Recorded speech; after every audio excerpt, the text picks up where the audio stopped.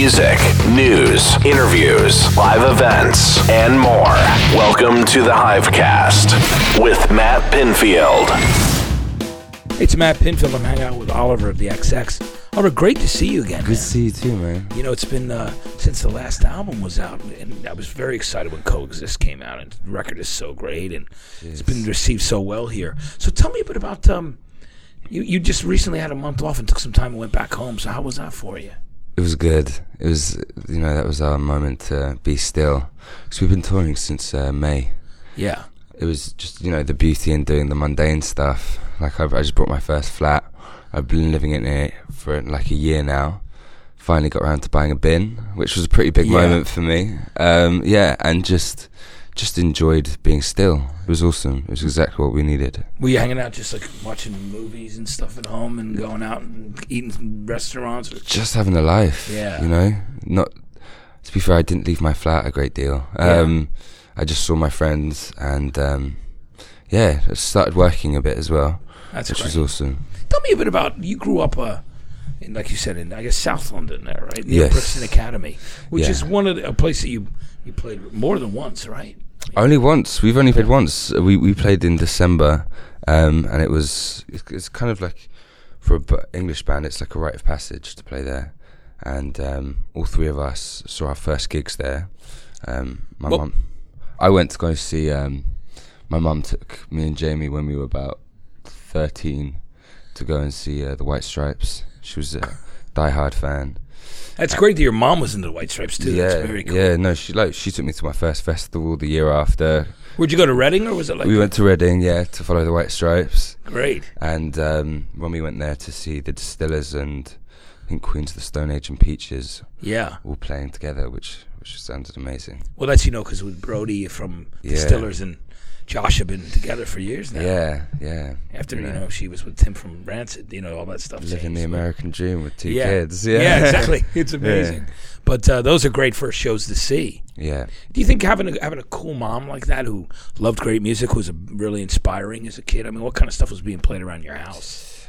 My mum, both my parents were big Talking Heads fans. And then, a lot of like people like Everything But the Girl, Dorothy Column, Cure. It's good. Like, I have a relationship with both my parents where we kind of trade music. I give them a lot of new music and they give me a lot of music that they listen to when they're kind of my age. So it's a good relationship. I think that's a great relationship, I mean, and I would assume that like Tracy Thorn and Ben Watt and the folks from Everything But the Girl and the Cure and all the bands that you mentioned and Dorothy Column, like Vinnie Riley, are all probably know your music now and are fans too. Have you run into any of those people? We've had contact with Tracy Thorn, which was surreal. Yeah, she's got an amazing voice. She's got one of my all-time favourite voices. Never actually met in the flesh, but genuine idol. Yeah, she's fantastic. Yeah, and Marine Girls, everything is big fan. Yeah, the early stuff too you're talking about, which is great. Yeah. And what about, tell me about working with now you and Jamie, getting together and Romy and back in the studio. After you took the time that you had, how much time did you spend from the cycle of the last record, Mercury Prize, which, by the way, congratulations. Thank you. Fantastic and was well-deserved on the debut record. How much time did you guys give yourselves before you regrouped and to write? I thought we would take more time than we did. I thought in the most loving way, I don't want to see their faces for a little while. But within, 5 days of being back, we were hanging out. And I thought, I don't want to work for a while. I just want to have a life. But I kind of got reintroduced to the idea that, this isn't my work. This is just what I love to do. This is my passion. So I started writing within the first week of being back. I'm surprised we're here as soon as we are with an album out, playing shows. I thought it would have taken at least another year. But it happened a lot quicker than I thought it would. And really naturally, we didn't have like a meeting where we discussed what we wanted. It wasn't very planned. We only started thinking about an album when we had, 7 songs and could actually start seeing one. But Yeah, it was natural. I mean, with them being your best friends, and and Jamie producing, and it's just like it feels like a family unit, doesn't it? When you guys end up get together, so it's a very natural thing, isn't it? Yeah, definitely. It's a sibling relationship, the three of us. Yeah. Yeah, it's gone to that. It's just so much understanding, A lot of stuff doesn't need to be said. Yeah. And we're all quite similar people as well. Yeah, it's awesome. Tell me about, that school that you guys went to when you were younger, the one that Hot Chip and Burial went to as well. Elliot, yeah.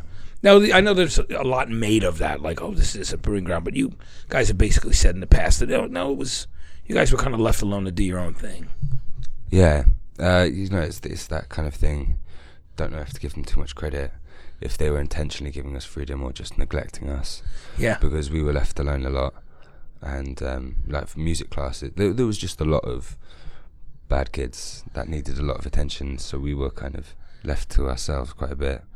And like in music classes, they basically just put us in a room with loads of instruments and let us figure stuff out for ourselves, which I really appreciated, because I think it's such a dodgy thing trying to teach a creative subject.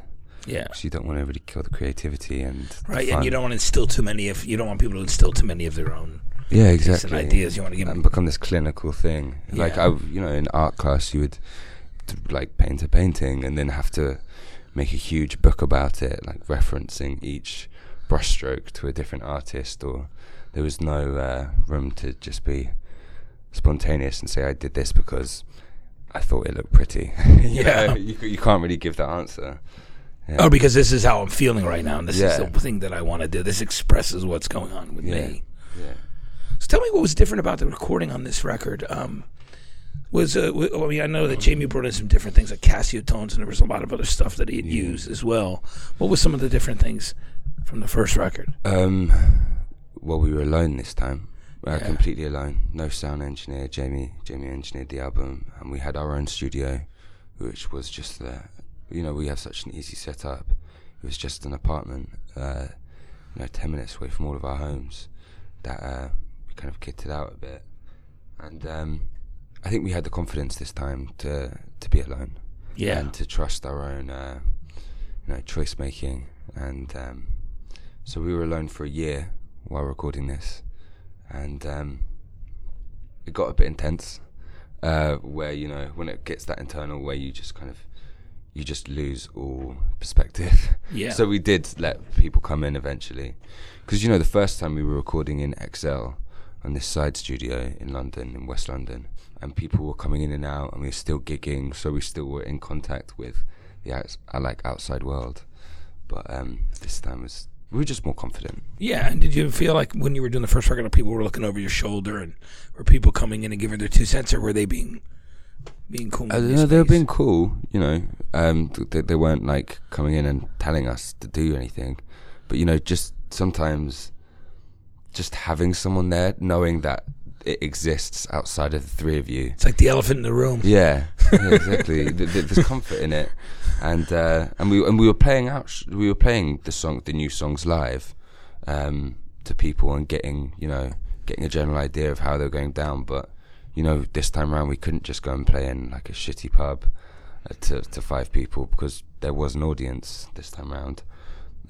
So it was very different, but it was fun. I went into this album not knowing what to expect. I remember on our last American tour, a journalist sat me down and was just like, the second record's going to be the worst experience of your life. It's going to be torturous. You're going to be constantly second guessing yourself if you should stay true to your sound or drastically try and do something different, and the pressure is going to be enormous. And but no, it wasn't that. It was a good time. I mean, having the solitude to be together as a unit, as a family in the studio, sibling atmosphere, and not having a clock to punch either. You know what I mean? Yeah, it was a big part of it too, wasn't it? Yeah, I can't even imagine working in a proper big old studio to a time limit, and it seems so alien. We were gonna take our time. Like I said, I'm surprised we're here as soon as we are.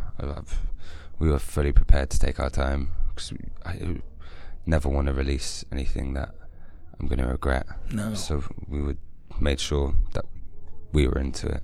Yeah. A lot of the songs were about subject matter, relationships, and heartbreak on this record, too. Yes. Tell me about that. You don't mind. Yeah. You know, the writings come from a different place this time around. A lot of the songs on the first album were written, writing love songs when you're like 15, 16.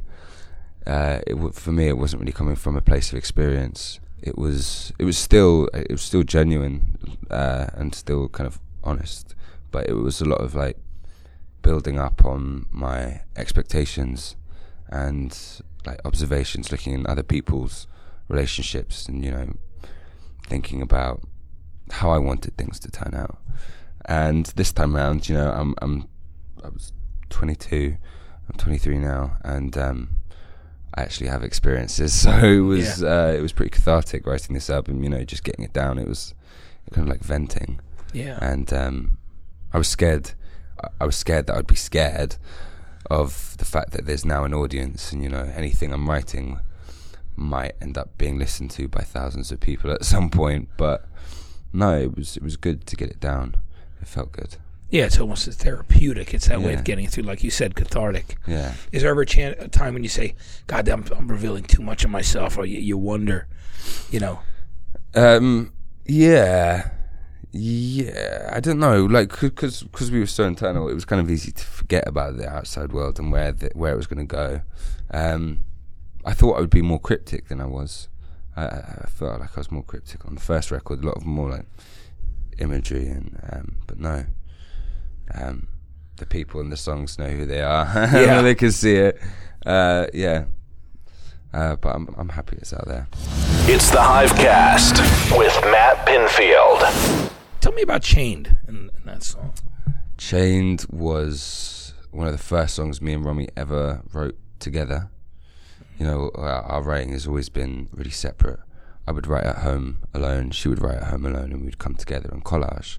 Yeah. But on this record, we just thought, let's try actually being in a room face to face like me and you now and discussing.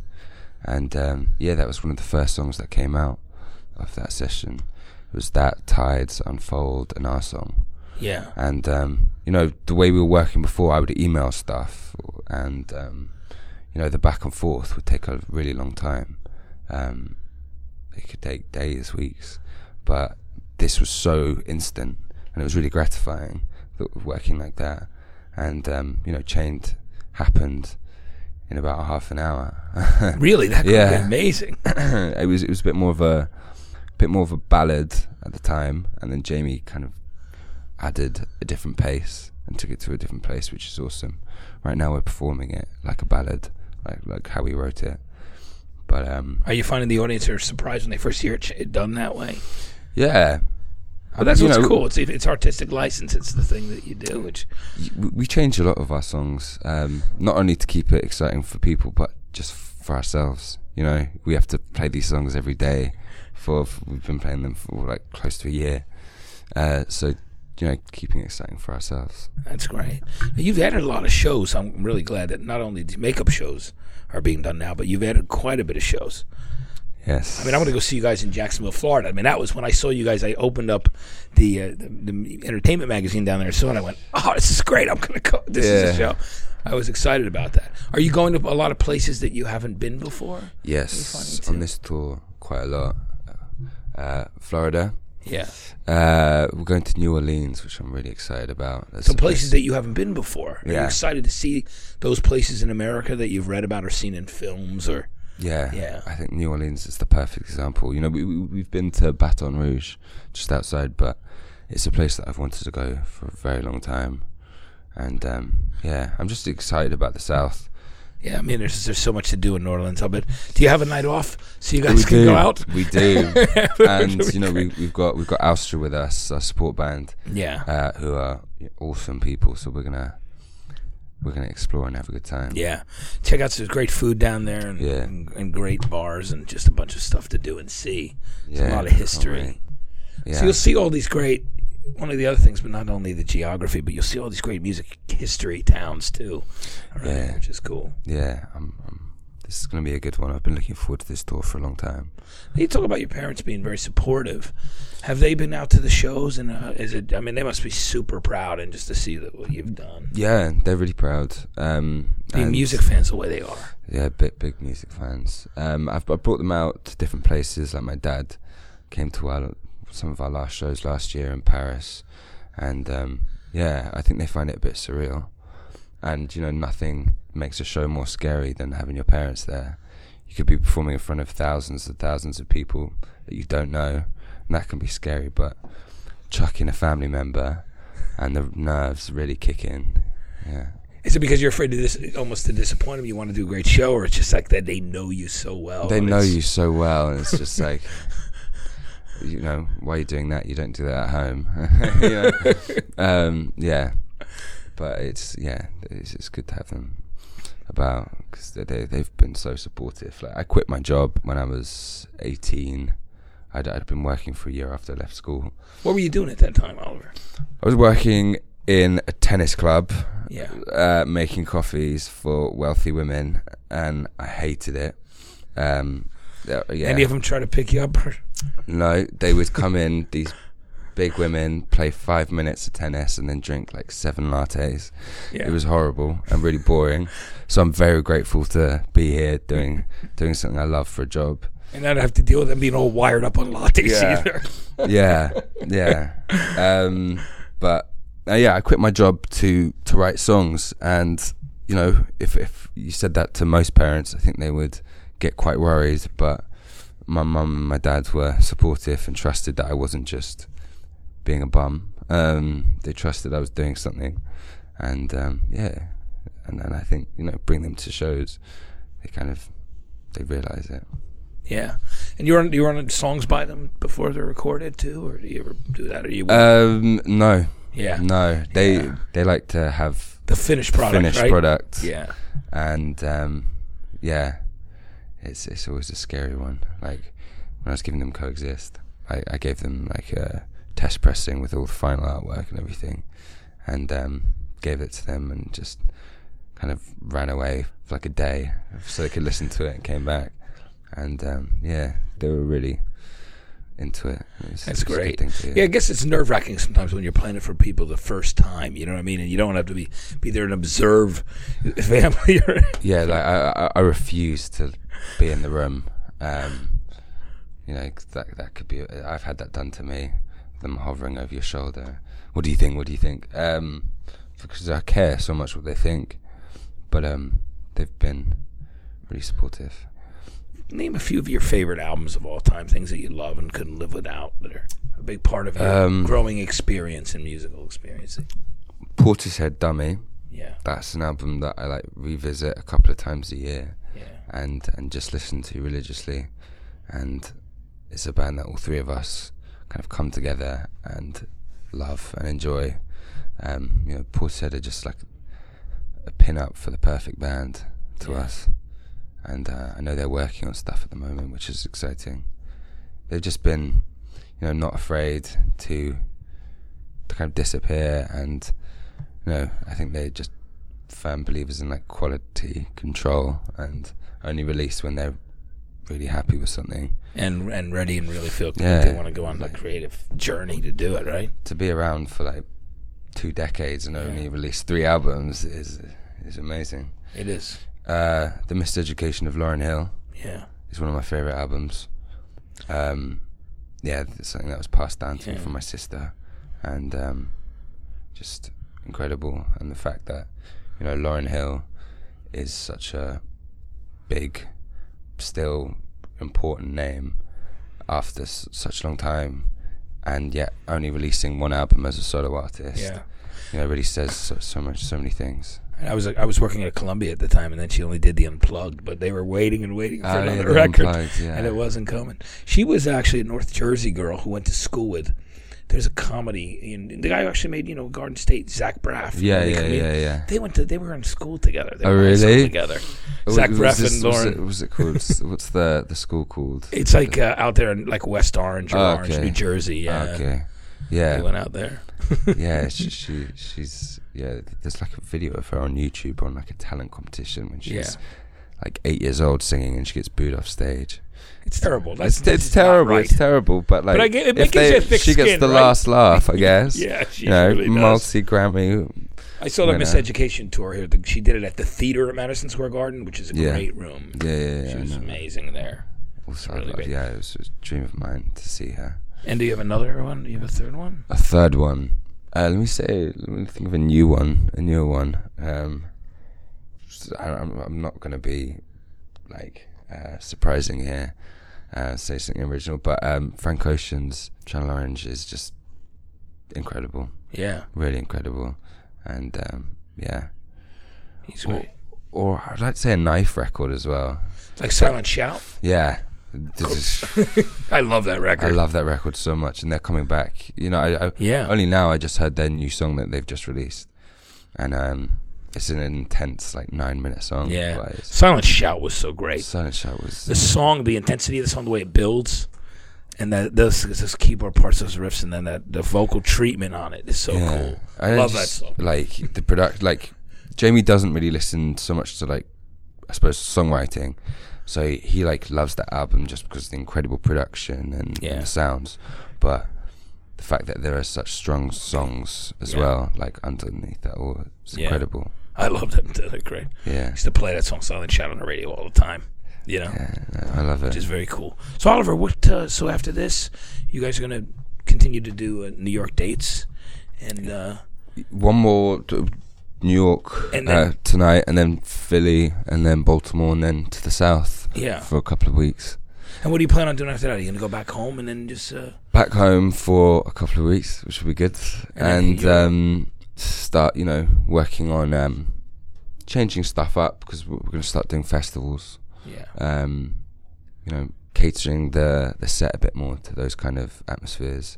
And then we're heading to Australia, and then back here to the States. That's great. Spending a lot of time here. Well, we look forward to having you back. Cheers, man. It was great to see you again, Oliver. It was so good to see you, man. Yeah, it was really a pleasure. Thanks. See you next album. Absolutely. We'll see you next album, or maybe on the last cycle of this one. Oliver from the XX, the new album is Coexist.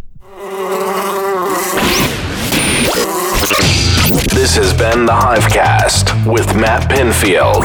For all things music, news, interviews, live events, and more, go to mtvhive.com.